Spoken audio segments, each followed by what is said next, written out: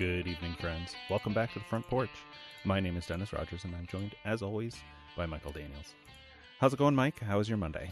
Good, Dennis. We're recording this, so we're in the fall time here in Indiana. That is in this hemisphere. For those listening, it's the autumn happening in September. So right now we're in Halloween stuff's happening, and Halloween stuff is starting. Starting. Spirit stores are open. We are less than a week from the official transition from summer to fall. Thanks, Earth, Wind, and Fire. The reminder. The 21st is the equinox. So now we're in there. Now the reason I kind of mention this is that this comes with a lot of stuff.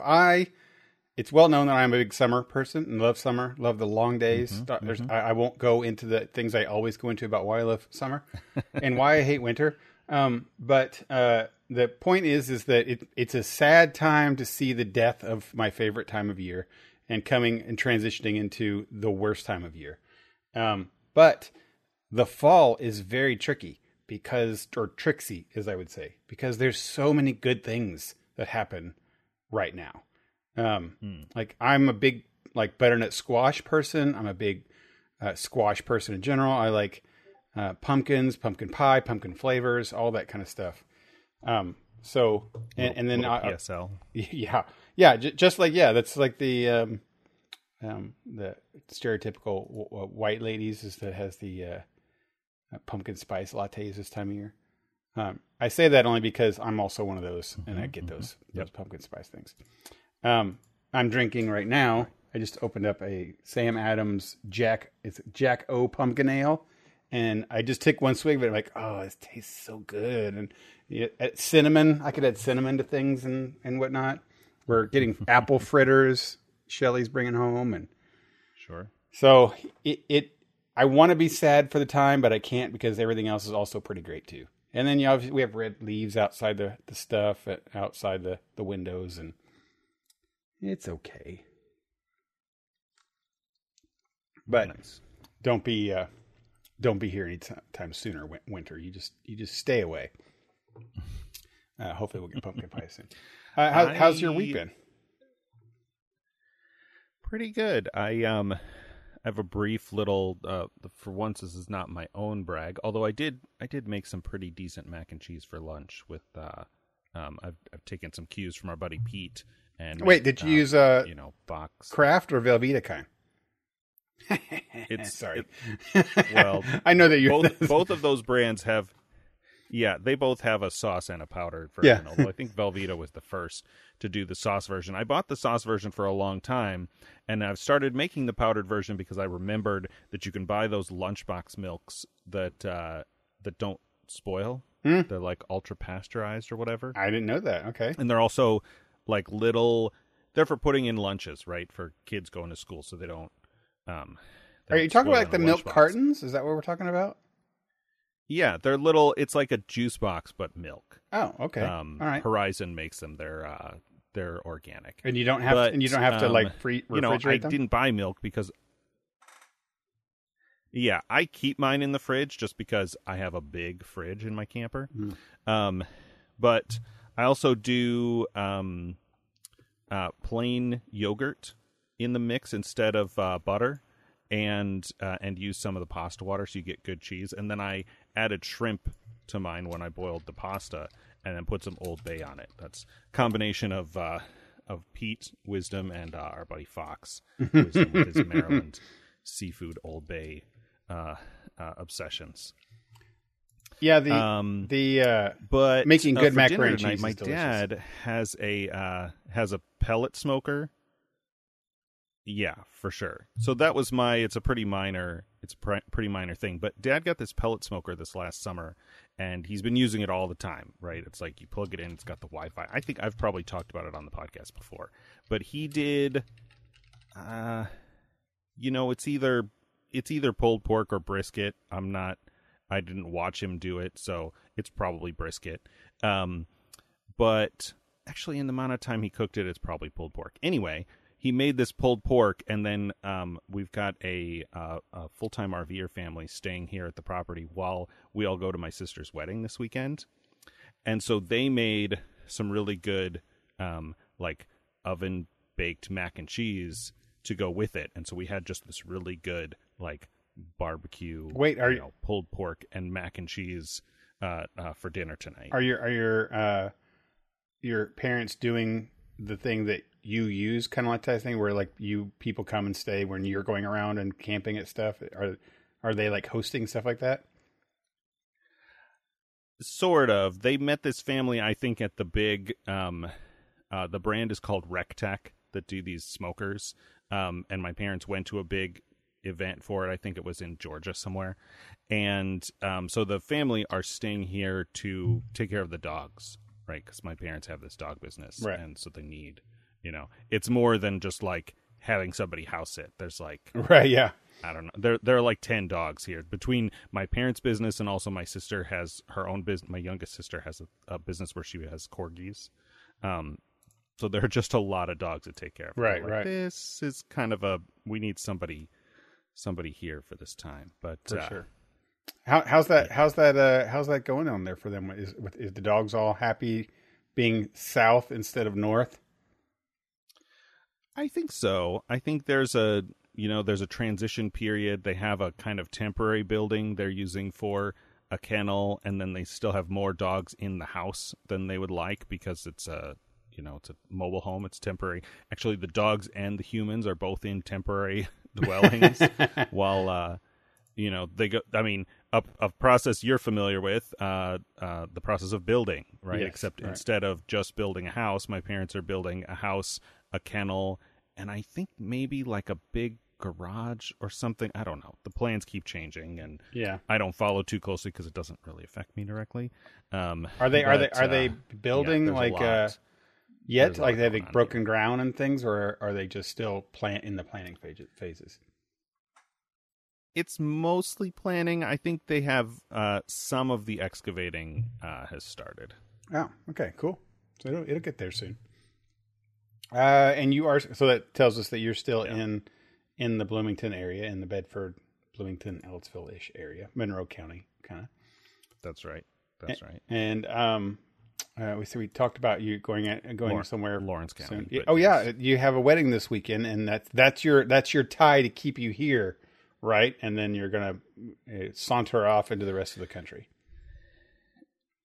Yep, that's true. And for reasons that are too complicated to explain, I'm still waiting on a transition upgrade to my campground membership. And so I can't really leave until that's done. So it'll be a couple more weeks. Oh, Not nice. the end of the world. Well, yeah, we obviously your friend group here likes to have you around for the nice events, and maybe we'll have another tailgate with you or something when you're here. Unfortunately, we have a like a bourbon brewfest thing here, and I know you're a big whiskey guy, and it's sad that you're going to miss that one. We'd love to have you here for that one, but I'll probably talk about it next week. I'm excited for that. Thanks. And what else do we got going on here? We're going to start off with our movie then. We can kind of jump into that right away. Why not?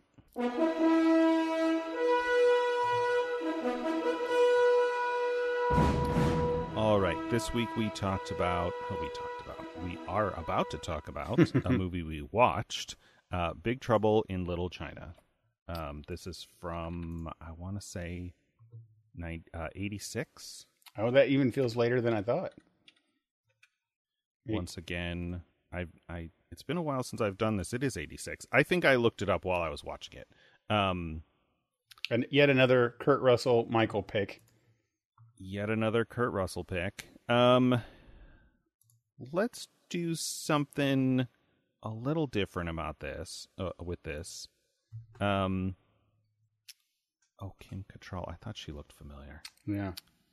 I will say I think this is the last Kurt Russell movie of mine.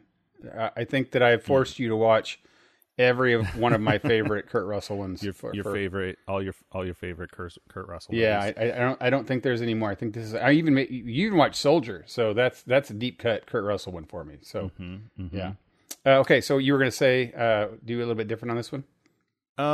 What about saying like one. I think we did something like this early on, but like one positive and one negative. Sure, I can start with the negative. Okay, it's hard. Obviously, that's easier because this is a movie that's one of my favorites for no good reason. I don't even have a good reason why it's my favorite. It just is.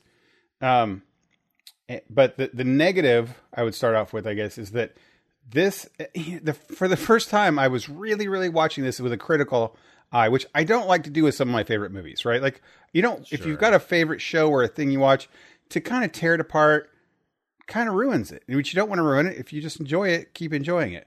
But for the show, obviously, I want to be a little bit more critical eye. So this is the first time I looked at this one and kind of and watched it. Like, okay, why can't I, recommend this to everybody and just, preach it from the kind of, well, primarily because the script is written like a high school stage play. It's a high school stage play. They're just like reading lines like they're on the stage. And I'm not going to say Broadway. I'm going to say like you go to your high school thing. It's not great writing at all. It's pretty terrible writing. Now, the caveat to that is the lines are great. And because they're just the way they're performed by the people who are performing them, it's fantastic. So you put just bad lines and bad writing throughout the whole thing. And then you have them delivered by Kurt Russell or Kim Cattrall, the guy who plays Eddie, or who's the actual main guy? I can't think of his name. Lupin. Lopan. No, that's the bad guy. The bad guy. His buddy. Why try minutes? Egg Shin. No, I like Egg. No, it's his buddy, like the guy that he goes with the whole time. I appreciate all of like you're pulling the Wang. Wang it's Wang. It's what it is. Yeah, Wang Shi. Yeah, that actor delivers the lines. I want to say if they're over the top, but I think almost everybody feels like they're over the top delivering these stage lines. Yeah, that's fair. Yeah, so that's not good. I mean, that's definitely a negative about this thing. It's not any kind of great writing in any way, and it's just like I could just close your eyes and see that they're reading the words, how they're written on the script.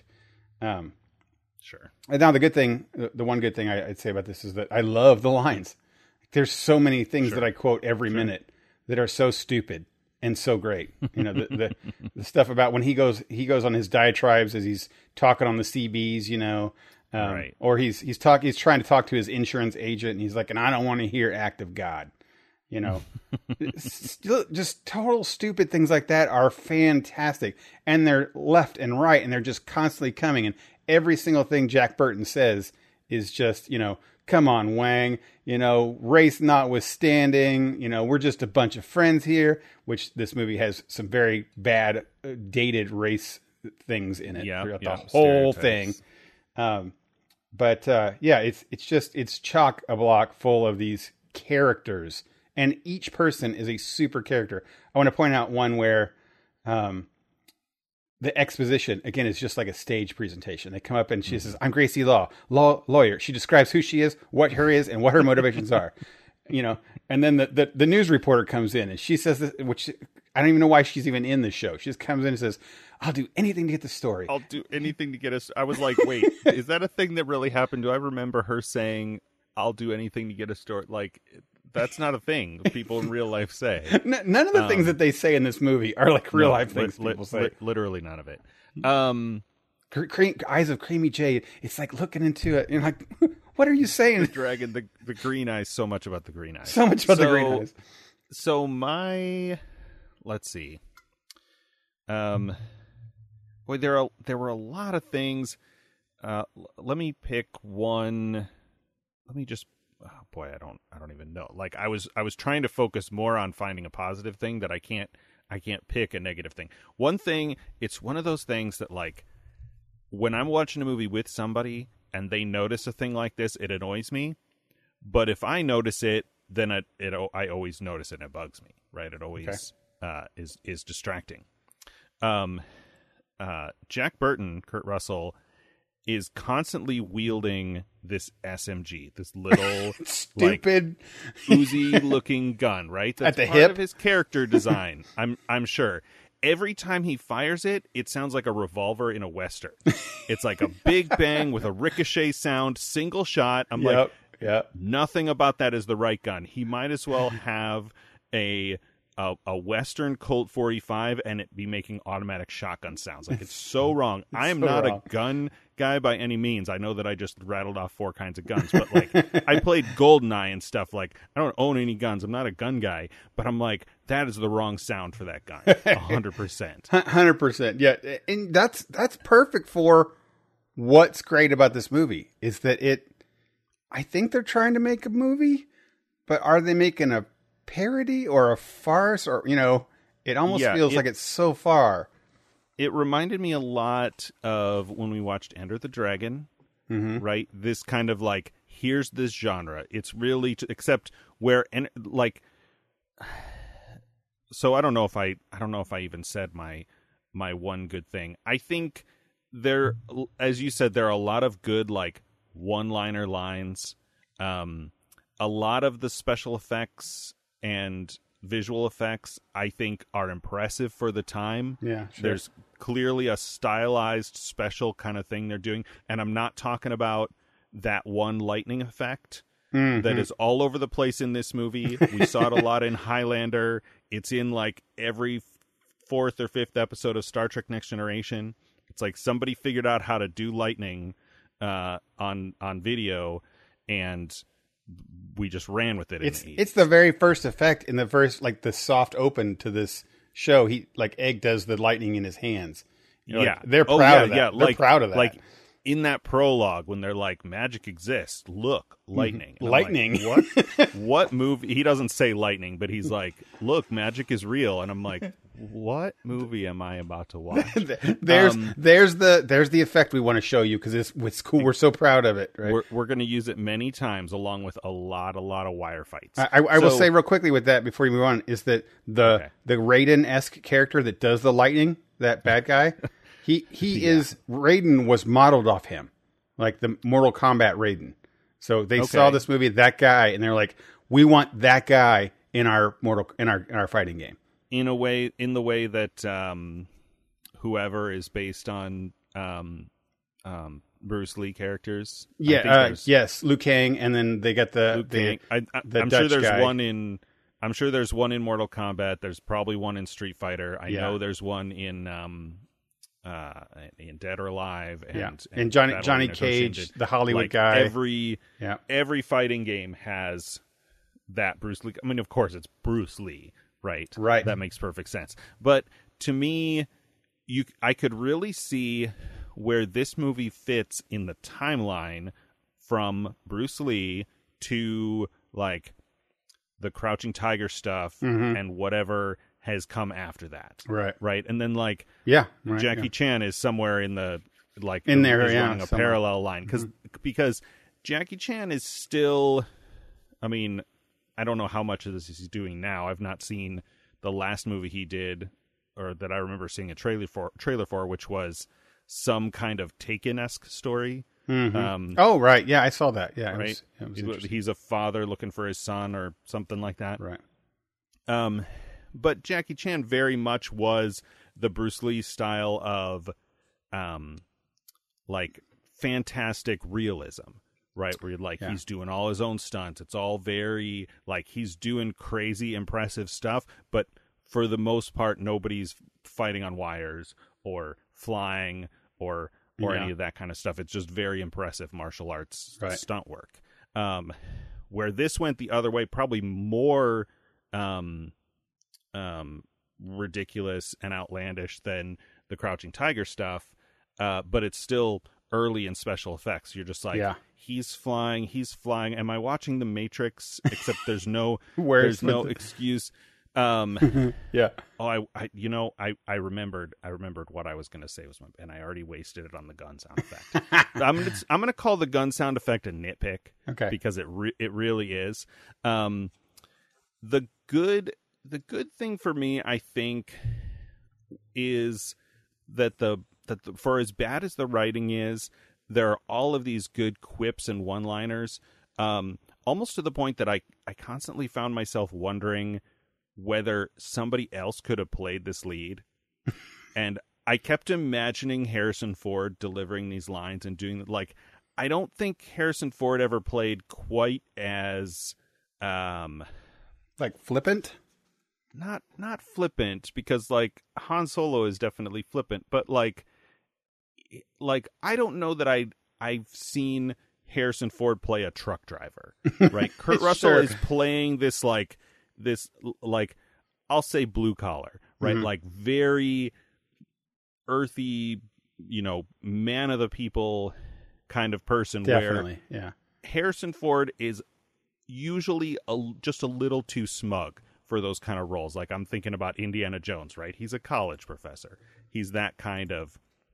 And so I think he could have played this kind of role where, like, Jack Burton is walking around like, what's that? What was that? Who's he? What's going... Like, he's lost the whole movie. The whole movie!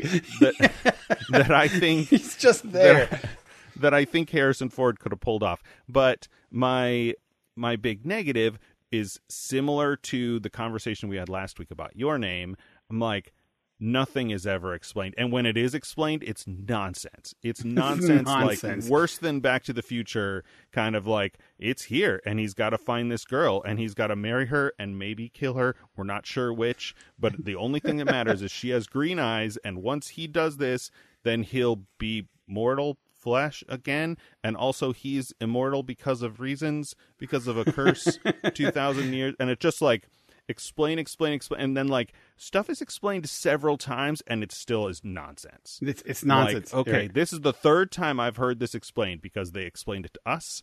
Lopan explained it to his subordinates, and then Egg is explaining it again to Jack, and it never makes more sense each time they explain it again. I would say it has hit that, like, that negative is so prevalent that makes it a positive. Like it's flipped, Sure. It hits so bad that it's kind of like when we talk about Ping Pong Summer or Kung Fury or those movies. They're like, okay, it is so intentionally what you would call bad, or that it's got to be intentional, right? It's got to be.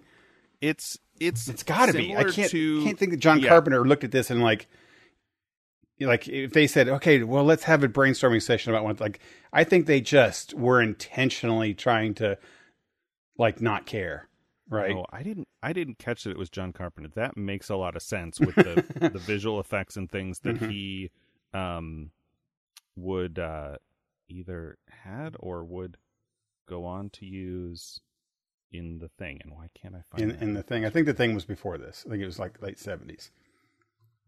All right, so he took his stuff with the monsters. You can tell are very 80s looking monsters. See, that's another thing too. Is like this had random monsters in it. It's just that Beholder that was there. The Beholder. Yeah, they didn't call it that. They called it something else. But yeah, 82 to 86. So he used his experience from The Thing to do some of the visual effects for this. It reminded me of when we watched Christmas Chronicle. Speaking of Kurt Russell, yeah. Where a lot of things happened in that movie where I was like, this is dumb. But then I tried to put myself in the mind of like a 11 to 13, like a tween boy. Mm-hmm. Yeah, right, yeah. And I'm like, if 11-year-old me watched this, or 12 or 13-year-old me, I would have said, that's awesome. I totally agree. Yes, right, yes. I loved Back to the Future 3 when I was that age. Yes. It's that exact. That's a perfect statement. Thing. I think this is a wonderful 13-year-old movie. I mean, again, racism, period racism. I take that out. Right. Take that. But besides that, it's a fantastic. Why are you thinking? It's a Saturday morning cartoon thing, right? I don't want to think too hard about why Transformers and Decepticons are fighting. You just want to see the fight type stuff. You want to see Jack Burton shooting that Uzi that making revolver sounds. You just want this terrible kind of type stuff. It's fun. And one of the things that actually makes it all work, because all that could be really just sit in the negative parts of it. But I think what makes it work are the actors doing the characters, and they're Sure. just such characters. They're performing them, like I said, like they're on a stage play where they're just completely their own isolated people. And I'm going to point out people that are amazing. Gracie Law, like what does she even add to the story except that she is just this Gracie Law character, right? She's a damsel in distress, But she's not always like a sort of Princess Leia kind of, like, she's a damsel, but she's not girly. Like, she's still pretty, like has some agency and some kind of boldness in her character, more than like you go back to like Hitchcock era damsels. And she meets Jack like word for word, quip for quip the whole time. Yeah. When they first meet, like he tries to, like, in the airport, he's like, "Hey, do you mind?" She's like, "No." He turns around, like, "Okay, then would you ever like jump in this?" And she's like, she completely ignores him or tosses him off, or like, "Oh, if you were with me, you'd smell like it's Miller time or something." She just bashes him the whole time. Which I love. And then she's like, she's a lawyer, right? She's a lawyer named Gracie Law, which is just phenomenal, and so that's a character. Egg Shen is like, Victor Wong plays him, and he is just like a character in his own self. Wang is the hero. We talked about this kind of last week, right? How I mentioned, watch this show without Jack being the lead. Wang is actually the lead in this. He's heroic. He gets the girl. He's the one fighting for the girl. He's doing all the noble things. He has all the hero lines. Jack could have the girl, but he's like, nah. He's Han Solo. He's the sidekick, is what he is. Jack Burton is definitely the sidekick in this movie, and everything Wang does is noble and heroic, or cool, and he even has he fights the main bad guy. He does all the karate moves. He does all the right stuff, and the actor delivers the lines like a cheesy hero does. Right. So his character is also just such a unique, cheesy character. Lopan is so, like, the old Lopan and new Lopan. Oh my God, just over the top every bit. I was sure, and this is just me being white or whatever, I was sure that one of these guys is the neighborhood guy in Kim's Convenience. The one Chinese guy in that. Oh yeah, I know among all the Koreans and a handful, like all of Mr. Kim's friends they're like one of each different nationality. Yeah, nationality. He has a Chinese friend and an Indian friend. And which is great about the show. Yeah, they would be just in a neighborhood of Asian immigrants there in Toronto, right? In real life, Toronto's like the New York of Canada, but as I understand it, that people keep their culture more than it's more accepted than it is in the U.S. But anyway, I don't mean to make that political point, but I was like, this guy, he looks like, and of course there's, almost 40 years 35 years between that and this. And I'm like, could this guy, if he's like 30 years older, have been, Mr. Chen or whatever in Kim's Convenience? And I looked on IMDb, because you can do an advanced search, like what actors were in both of these two things, and there are none. And I'm like, okay, that's on me. My bad. Oh yeah, not a good one. And I want to say that they don't try hard. To say they don't try hard in the script kind of insults the writers, in that they didn't. It feels like they intentionally made some of these choices. Like they intentionally made. They're called like the Wing Kong, and the guy's name is Wang Chi, and they're just like almost. They feel like they're intentionally caricatures of everything. I mean, sure. Jack Burton, the lead's name is Jack, right? Yeah, I mean it kind of is, and that reinforces that point we were making earlier about how this is really like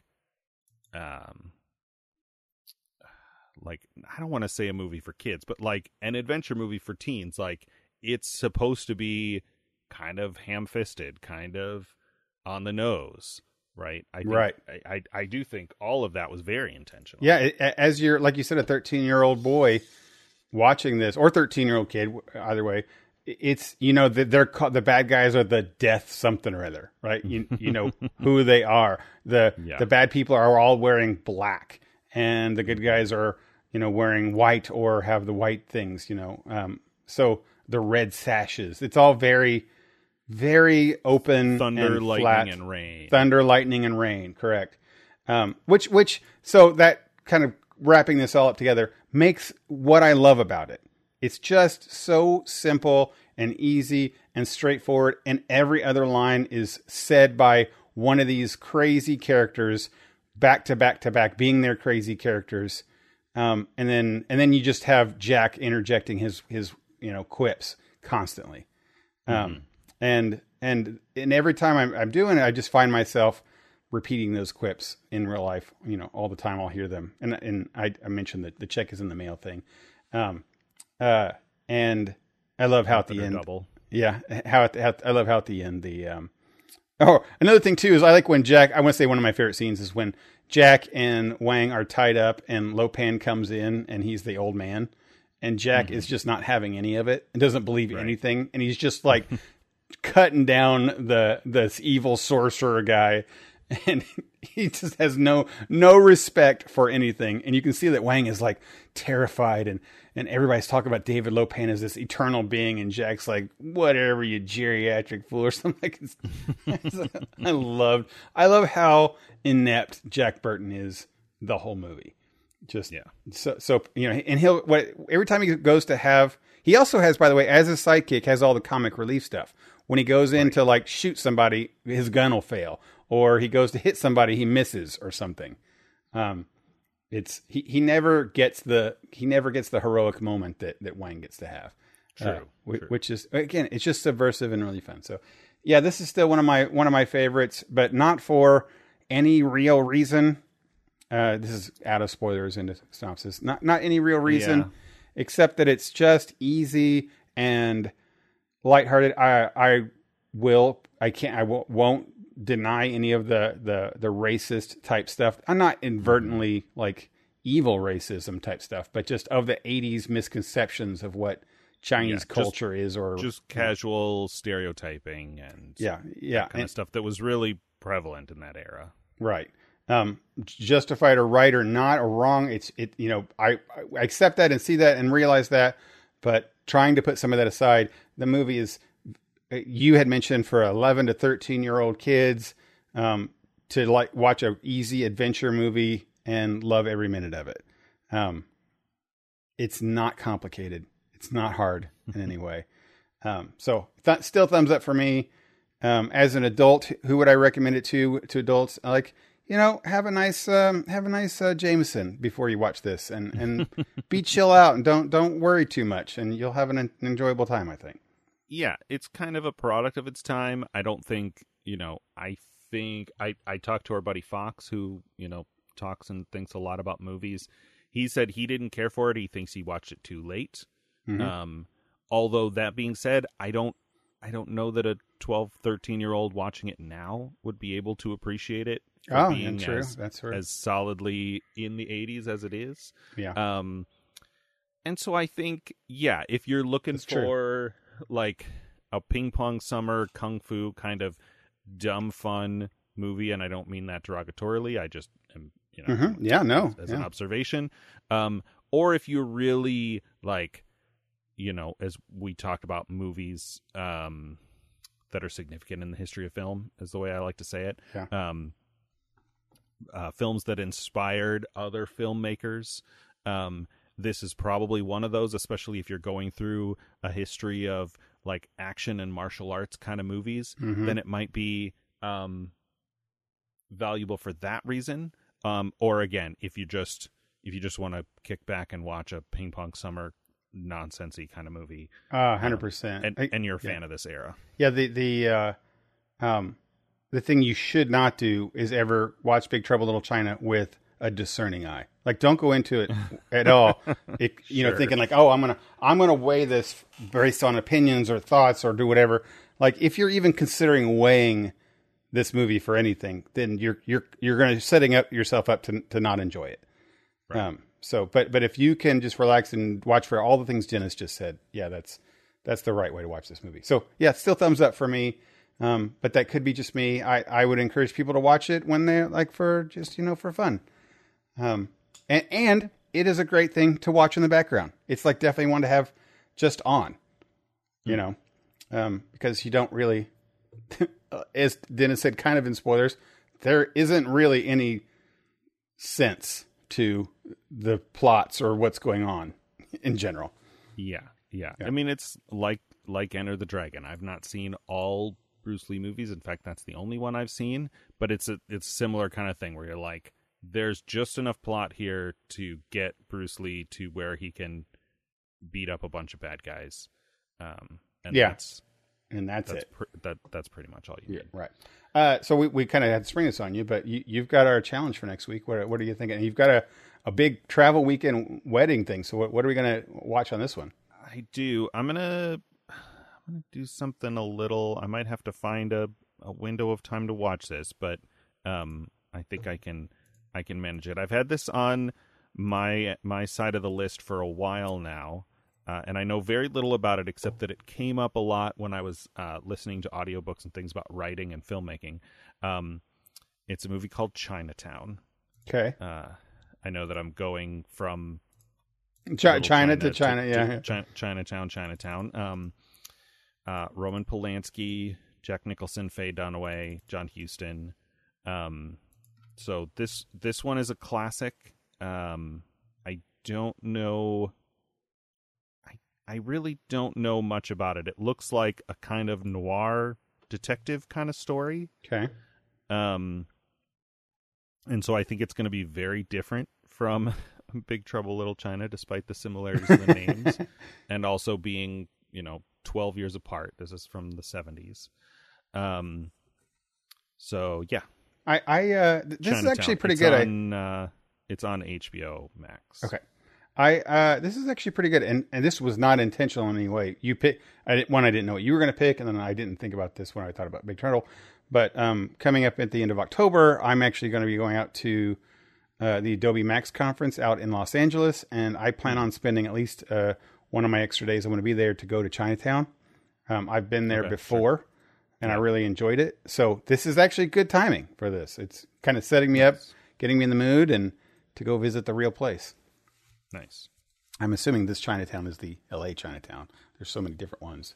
It says Southern California, so I think it's the LA. Yeah, probably the LA, which is my short, cool story of China. One of many cool stories of Chinatown is that if you ever go there, you can periodically duck into like a nondescript little shop, and then that everything's just kind of overpacked into this little room. And then in the back, there's usually a door that's open and just goes you into the like a bazaar in an alleyways and stuff that has stalls everywhere and into a maze of stuff. And you're like, what is happening? And then you come out of this maze of stalls that it's completely enclosed in these alleyways.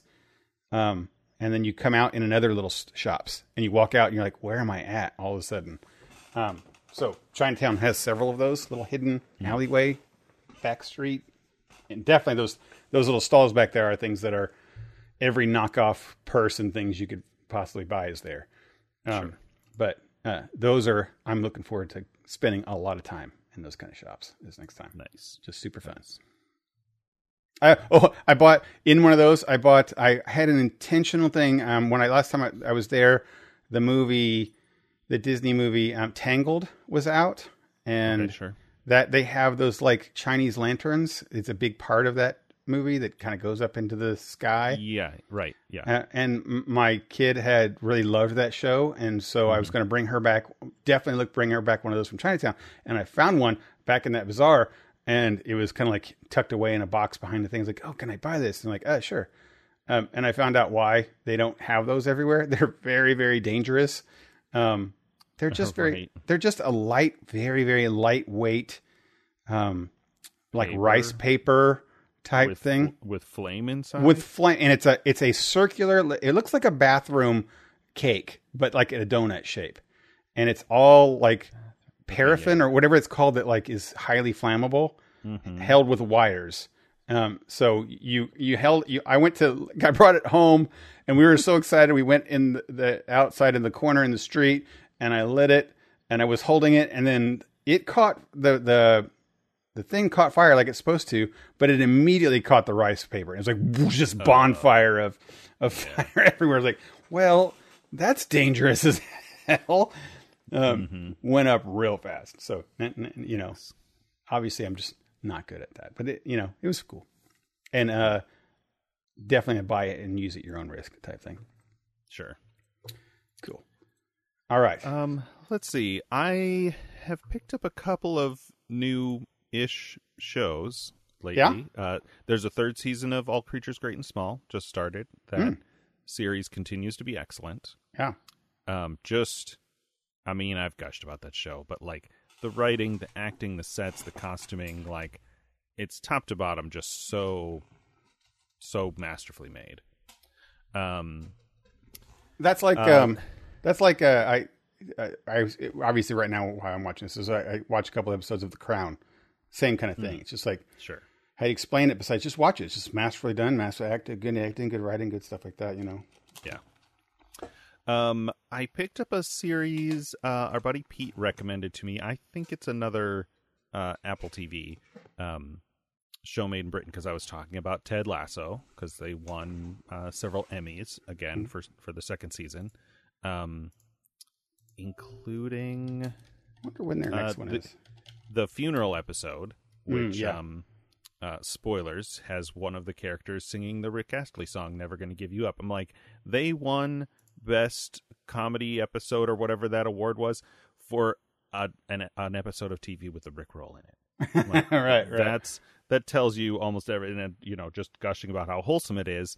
And so Pete recommended that I should watch, or that anybody should watch, this show. It's a British English show called Trying.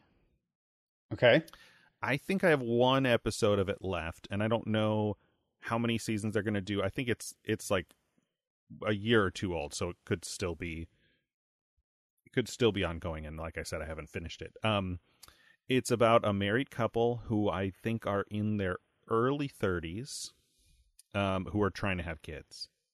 Okay. And so it does this thing where things get kind of bleak, right? You're like, they meet other parents who have kids and they see what it's like to have kids. It's not all as magical as it seems. And then, of course they have fertility issues, which is sort of the whole premise. And then they're in the process of adoption and nothing they know about it, everything they think they know about it is wrong. And they have their families that all have their own like weird sort of issues, and it gets just like down through most of the whole episode. And then usually so far, I think there was one like 2-episode segment where there was one episode that was almost all a bummer, and then the next episode was much more upbeat. Usually it's contained in a single episode where it's kind of a bummer for a while, and then something or several things will happen in the last 5-10 minutes that are just really Ted Lasso kind of wholesome, feel good kind of stuff. And I'm like, this is really like they're threading this needle really well. Right. And so it's not necessarily something I would recommend to everybody because it's a really specific premise. But I'm enjoying it. Yeah. And speaking of Ted Lasso, they're evidently they had planned on season 3 to be released this last summer, and evidently production delays. They still haven't started even filming it yet. So makes me sad. I went to see when is it coming out? They're like, well, someday. Well, and we know one of the actors is in a Marvel movie. Oh yeah.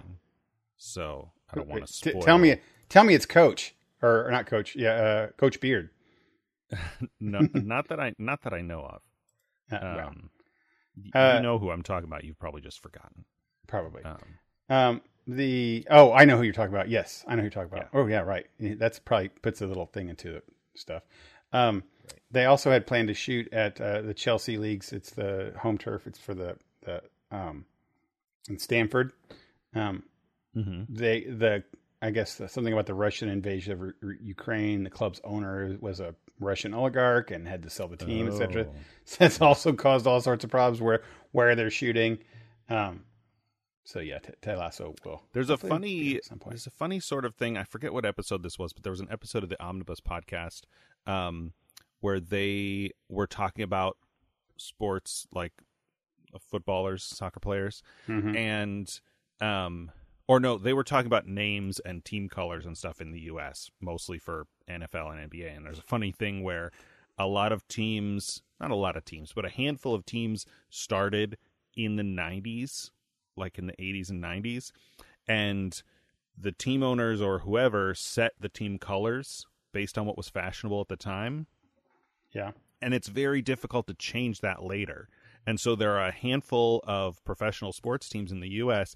that have these gaudy 90s era colors, a lot of teal and purple. I'm thinking about like Orlando Magic and maybe the Seahawks to an extent, some of those. They were, I don't know, it was something in Seattle. But there's a funny thing where, of course, in the U.S., there's a lot of corporate money behind professional sports. Yeah. And that's true in international sports too, except they do a thing that we don't do, where the companies get to put their logos on the uniforms. Right. The way that unless you're NASCAR. Yeah. Like NASCAR does with their cars.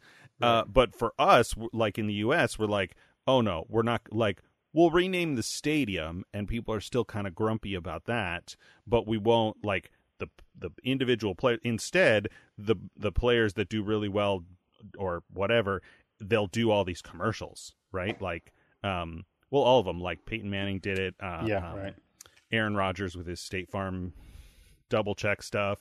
Like, they'll do commercials like that, but they can't have logos on their uniforms. It's a weird, like where is that line drawn? Kind of thing. That's and I am certain at some point in some day in the future they'll probably erase that line. They'll probably change. Yeah. Someone offers them $1 billion. Like, okay, sure, we'll be the right. Indianapolis Anheuser-Busch's. Right. Well, I mean, they don't change the team name. It's just that's a whole subplot in season 2 of Ted Lasso where they've got Air Dubai or whatever Oh, right. Yeah. The another thing about the insider stuff of Ted Lasso is that they're pretty adamant about it being 3 and done, and they were setting out to be that. And I've always said I'm a fan of that, having a story, telling the story, and putting it in there. And the fact that they give us 3 seasons instead of like 1 2-hour show is nice to do that, and I enjoy that. But the word is that the pressure of that, considering especially since they've won their 2 seasons that they have out, have won Emmys and big awards, and they're so beloved, that the pressure for ending it is very high. And so the writers are constantly doing rewrites and changing major arcs and stuff because they have such, pressure to do it right. And if you are very fond of saying, and rightfully so, is endings are hard. I can't imagine the pressure cooker that the writers are in to have a 3-season show where 2 of the 3 so far have been huge award winners, and now you have to write the 3rd and final one. So that's the pretty much definition of difficult landing to stick. So that's another thing that's delayed it significantly is that thing. So I don't blame them for it, and I am happy for them to take their time, obviously, as we always say. But eventually it does get to the point where 1, your actors are older, and 2, you forget even the show, right? Which I think is a danger with a lot of shows, is that if you don't put them out in a reason, people lose interest, and then you go back and you're like, I forget or whatever. So yeah, I mean, there's too much to watch now for people to stick with stuff indefinitely. Yeah, and if you come back, let's say you do come back with a good third season, but if you do it 5 years later, not saying it is, but if you release a show 5 years later, then now you're just watching one season in isolation. I always feel this way about Stranger Things, that if they had kind of been back year to year to year, then they would have been great. I think I would have kept my interest, but when a new one comes out, I just forget why I was excited about them at all, and then so they feel like they're in isolation each season. Sure, like you're watching a whole new show. You're watching a whole new show, but then it's not a whole new show, Right. and so there's still carryover character development and yeah, and stuff. And I had that. My first one I've said it multiple times is I had that real big problem with Battlestar Galactica.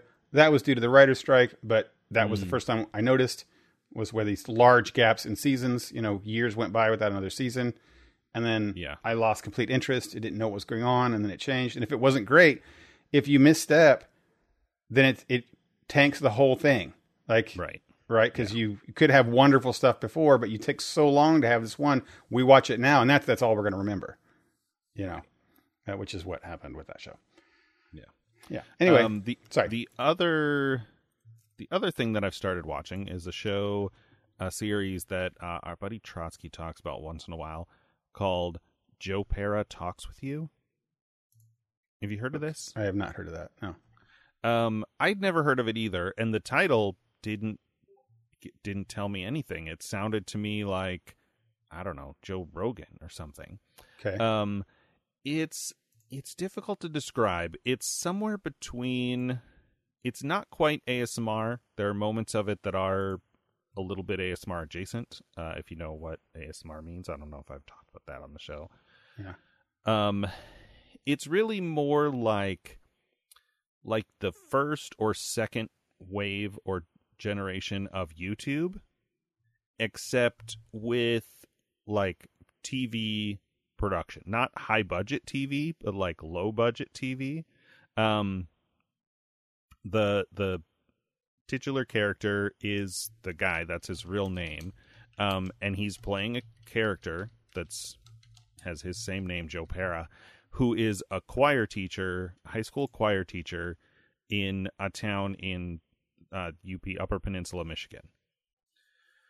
And he does these episodes where he talks to the camera, he talks to the audience, just about life. And he's a real, like, kind of nerdy, boring guy.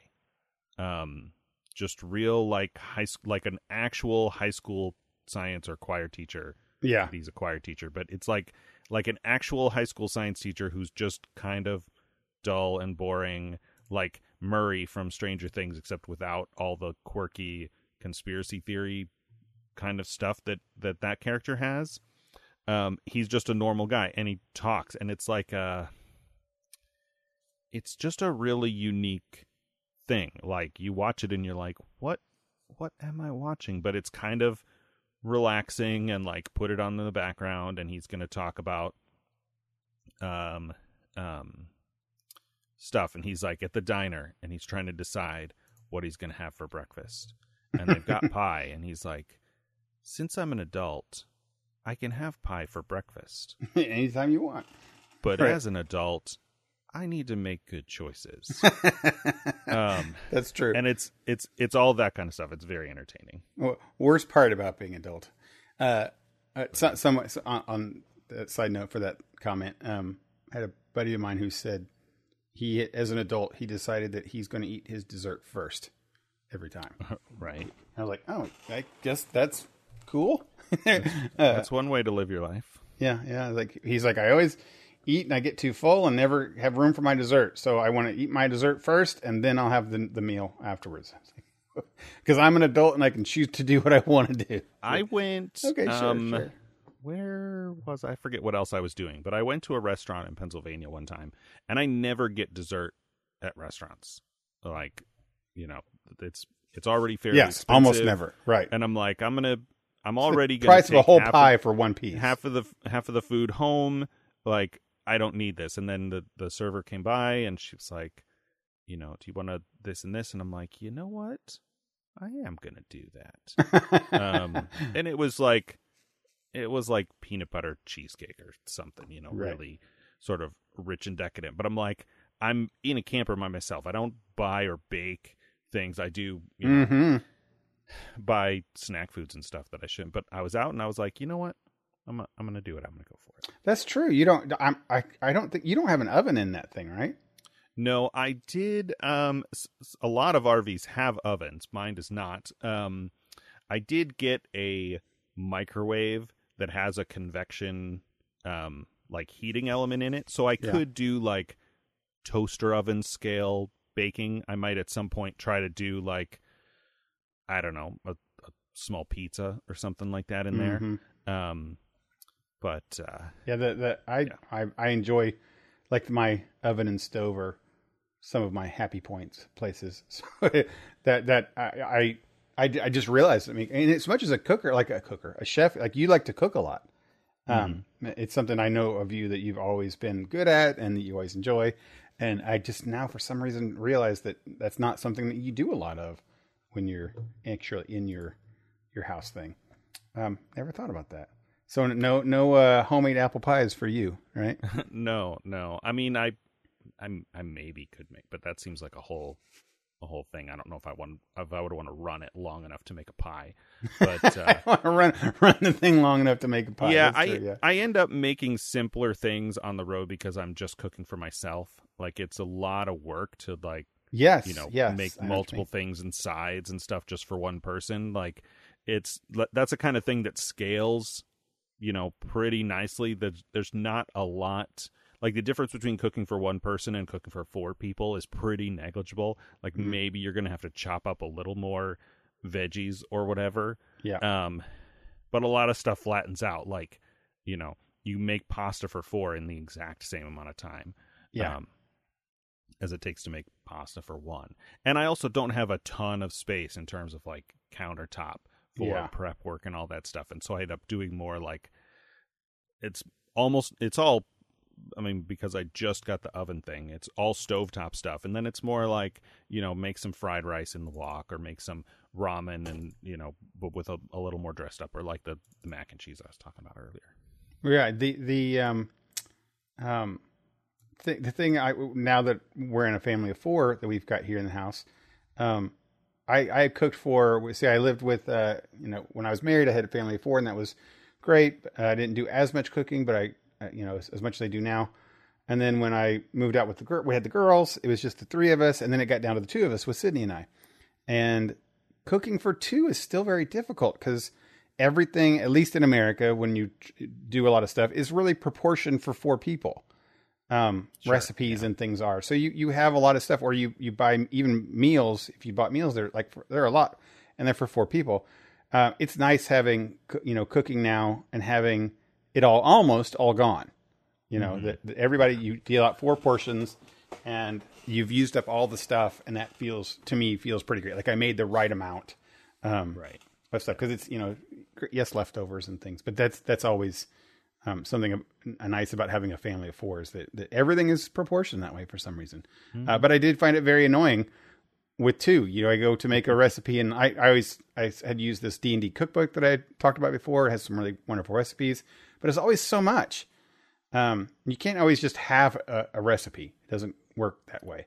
Yeah, sometimes you can, but it's like, oh, use 1 onion, and you're like, what do I do with this other half? I mean, an onion's pretty easy. Yeah, no, that's a perfect example. Then I've got half an onion sitting in there, and I store it away because I might use it, but I don't really, because it's going to go bad. And fresh produce goes bad so fast, and then you feel bad for buying something and not using it, and now it's wasted. Yeah, and sadly, it's not cheap, which is the sad part about it. Buying a whole bunch of stuff, squash and cucumbers and bell peppers and things like that is not so cheap. So it goes fast so bad, and then you make it into stuff and you waste it. So anyway, my point was that having a family 4 is the right universal recipe number, it seems, for some reason. And now it's nice to have that. I think if it was just me, I would probably eat out a whole lot more. I think probably it's cheaper, and I'm sure I've talked about that. One of the things that I appreciate most about being on the road is you get in and out of a restaurant so fast. I bet, as one person. Yeah, you can go anywhere and just get in. Yeah, when Sid's gone, and it was just me in the summer. I totally feel the same way. You go in and sure, I'll just sit at the bar and order my thing and then leave. It's totally great. Okay, so what do we got set? So this week I got to play some Total Warhammer 3, Total War Warhammer 3. It's a war game. It's been out a while, like a year or so now. But I actually got to sit down and play a multiplayer campaign with our buddies Pete, Ben, and Zahn, all brothers. And little praise on those fellows. They're such supportive and encouraging game players. They're all phenomenal video game players in almost all aspects that they play. So when you play with them, it's always like playing with the big boys or the big dogs, of stuff. Sure. But they're all so helpful and polite and kind and just supportive type. It sounds silly, but it's when you go into an intimidating situation where you don't like a difficult game and you don't know something, and then you have people like being cool about it, and if it could be Call of Duty or whatever, like, hey, it's fine, you don't get kills, or we're pulling you through the team or whatever, and you just have a good time. It makes it so much more enjoyable. And that's what happened, I think, last Sunday. We spent like 6 hours or something playing this game, and we barely got through like 6 turns because the turns were so long. Or no, maybe we got like 10 turns, but they're so long. And the game is pretty cool, but it's you've played any of the Total War games, have you, at all? Years and years ago. Yeah, it's army fighting, right? Army versus army in kind of real time. You tell them to go, and then they slowly go across the field, and it's very beautiful in that way, and hundreds of armies and whatnot, right. Fighting each other. But it's got kind of a problem that it's made for stat people-ish, like all these kind of games are, the war games where each unit has all these abilities and stats and pluses and minuses and things, and you kind of, if you're a min-maxer kind of person, if I have this unit go up against this other unit versus this other unit is weaknesses, and it's just kind of very overwhelming. And then it's time consuming. Like you run a fight and it takes 30 minutes, and that's just like one insignificant fight. And there's many fights that happen all the time. And when you're playing multiplayer, it's very good multiplayer, by the way. It's all makes you feel like you're all working together, and every fight you play together.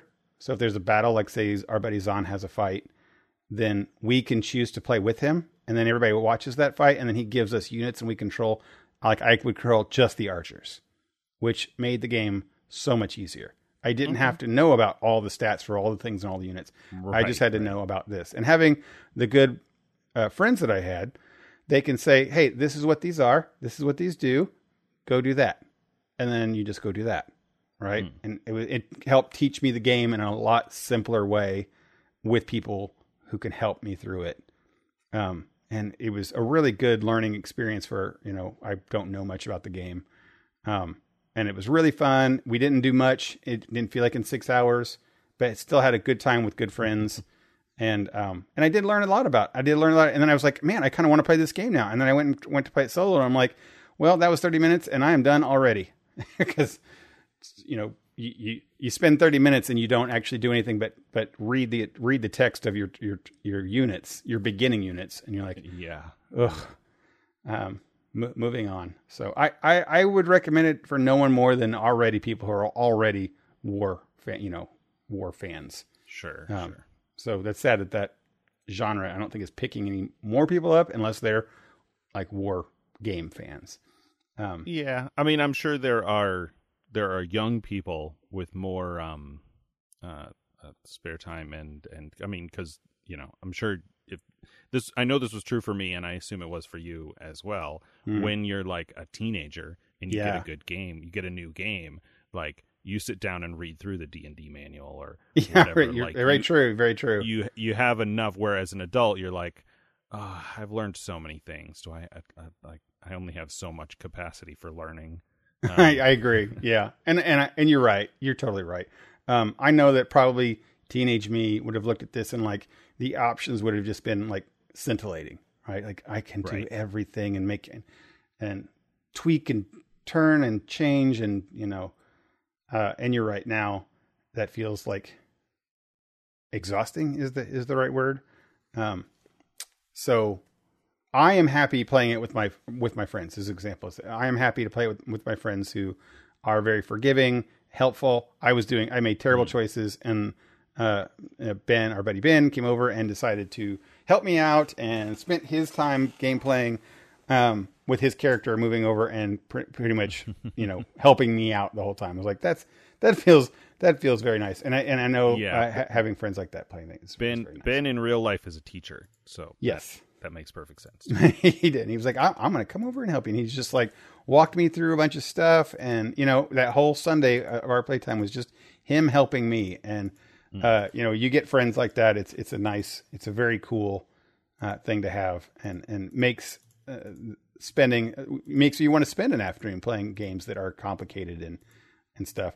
The other side to that is when you play people who are just very super competitive and they want to play games so that they can compete. And that's not wrong too. That's totally fine. And, okay. But it's a different kind of feeling that you get when you walk away from that kind of thing. We're going to play, I think we were just talking about playing Overwatch. Overwatch 2 comes out, and I know a lot of us have that. And we can play on the same team. And so maybe it's also being cooperative helps things. So I'm looking forward to that, which is another thing. Next Tuesday, Overwatch 2 comes out. I'm looking forward to that. I'm still playing Shadows of War which is the Middle Earth game. Still enjoying it. I was a little disappointed because I love doing all the things, like finding all the secrets, getting all the little artifacts and whatever, and fighting the war with the orcs. And I'm just having a great time doing that. And I was a little sad that I loaded it up and it said I was only 15% complete. And I was like, wait, what? I have spent literal weeks on this game and I'm 15% complete. Yeah, I played through all of the first one. But the second one, I think I hit a wall where I was trying to do a thing that was not the goal. I was like, because you can mind control and get good, which you do in the first game too. But like you get orcs on your side. Yes, and that's so where I'm at, by the way. I was trying to replace what happens if I just get all the orcs on my side, and I'll let them fight and go up the hierarchy, and then okay, this zone is done. Now I'm going to go do this other zone, and then when I come back to that zone, like they've lost, the bad orcs have taken over again, and I'm like, this is like whack-a-mole. And it's taking hours. Yes, I don't have time for this. That is 100% what I would have said. I mean, you said the words that were coming out of my thing. That's what stopped me from playing it the first time, by the way. Exact same thing. And I learned the hard way that you're not supposed to be doing that, but I didn't know that. It feels like you can. And I keep running into that even now. I'm still motivated. I think it's helping me motivated is that I'll watch Ring of Power of episodes and I'll be like, oh, I'm ready to go play the thing. But I ran into a couple of those there. I'm at the part now where I'm actually able to take orcs on my team. But I knew it because there was items and things that were telling me like recruit an orc of this level to your team. Like, and then, I finally got to fight level 20 orcs, which is the thing that can unlock my set piece if I, dominate one, but I hadn't unlocked the ability to dominate one yet. But I didn't know that. So I just spent forever trying to like fight one orc to get him cornered to get this one thing that I can do. And then it wouldn't do it. And I was like, it spent like an entire evening doing it. And then I just said, fine, I'll just go to the quest. And then the next quest unlocks dominating orcs. And I'm like, God, what I need to do with that game is just play through the story. Right. Until you get stuck or something. Until I get stuck. And then I get stuck, then I can do all the extras. And that's okay because the story's great. It really is. It's a lot of Celebrimbor stuff, or Celebrimbor, however you want to say it. And his character in that game is just phenomenal. Super cool. Not a hero. Definitely selfish villain elf type thing, which is super cool. So yeah, I'm still playing it. Is my point. I'm still enjoying it. But I need to get on a roll with it because I have Assassin's Creed Valhalla, which is, I know if you're listening to this, is literally like half a decade probably behind. But I'm such a Vikings person and I love Black Flag and all that stuff. I loaded that up and started playing it through. I had to get through the tutorial part, Michael, so that you can actually get to the fun parts, right? But I got stuck through the tutorial. I got through the tutorial parts, and then I was like, oh, okay, put that down. I'm going to go back to other stuff. So I have to get back to it, but man, I hate long tutorial phases where they're just, okay, now walk through the city, and this is how you jump on a ledge, and then this is how you stealth. And I'm like, it does not feel fluid at all. So anyway, that's what I'm on with that game. I did buy a game that I think everybody's wanting to play. It is called, I'm looking at it here. Give me a second. What's it called? It's on my desktop somewhere.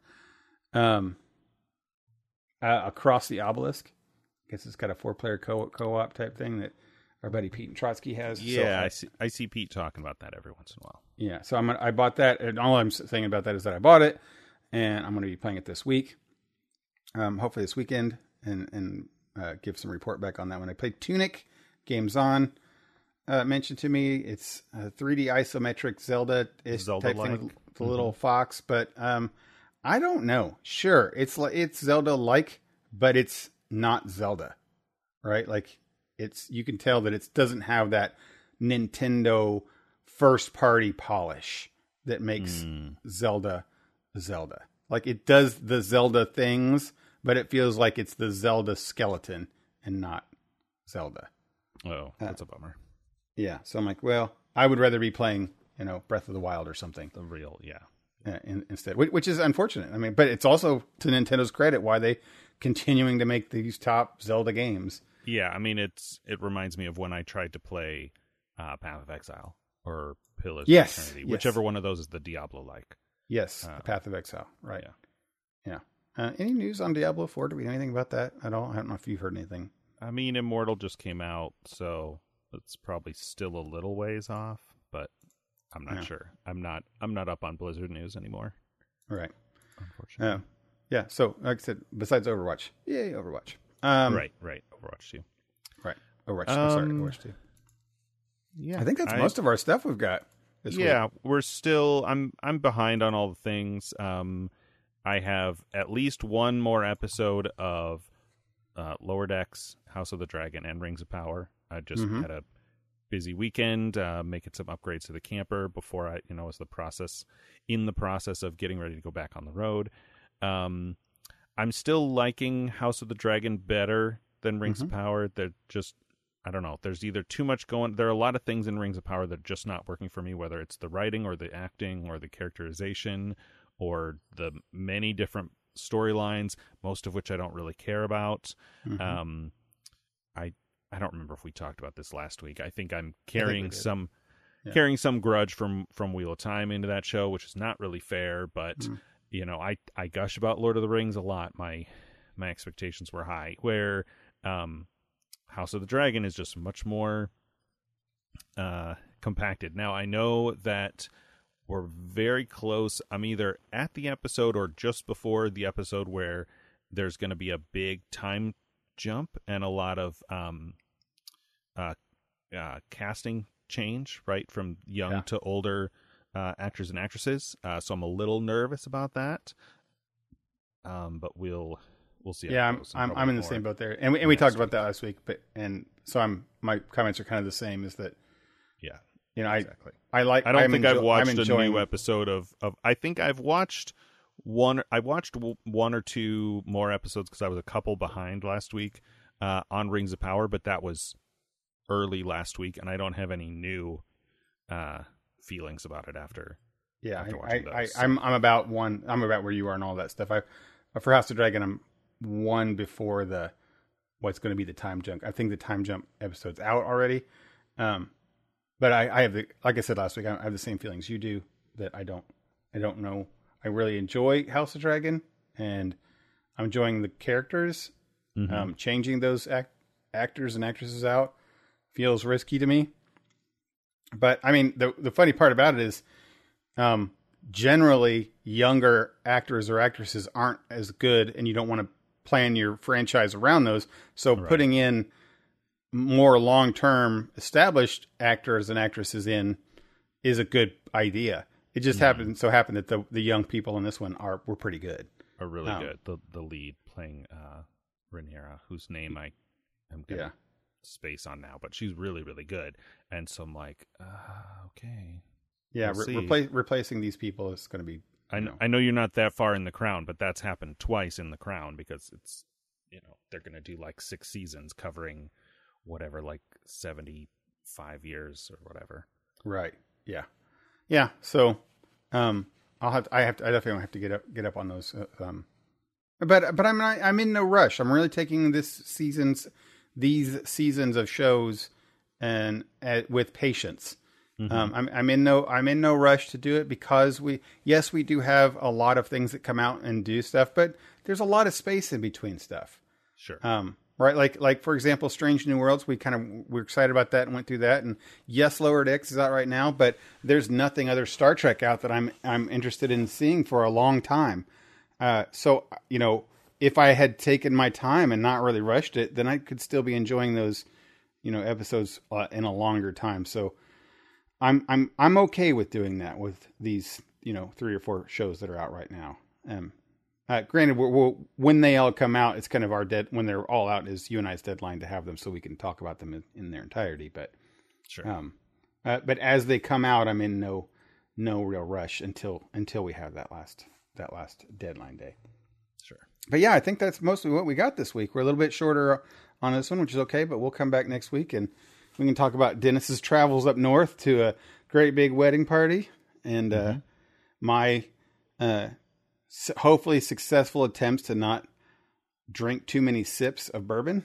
And we'll see how that all goes, and we'll report back to you next week on these 2 things. Nice. And don't forget to watch Chinatown this week. That's right. All right. You've been listening to The Front Porch. This is episode 264. Thanks always to our friends at LRM Online. You can check them out. Our buddy Fox has reviews on all things. If you want to reach out to us and tell us your favorite Chinatown-based movie, you can do that via email. Our address is frontporchpod@gmail.com.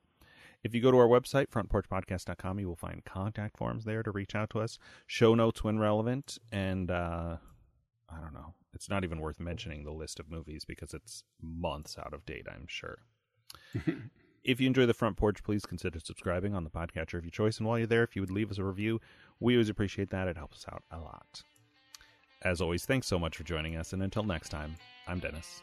And I'm Michael. For The Front Porch. Night, everybody. See you next time.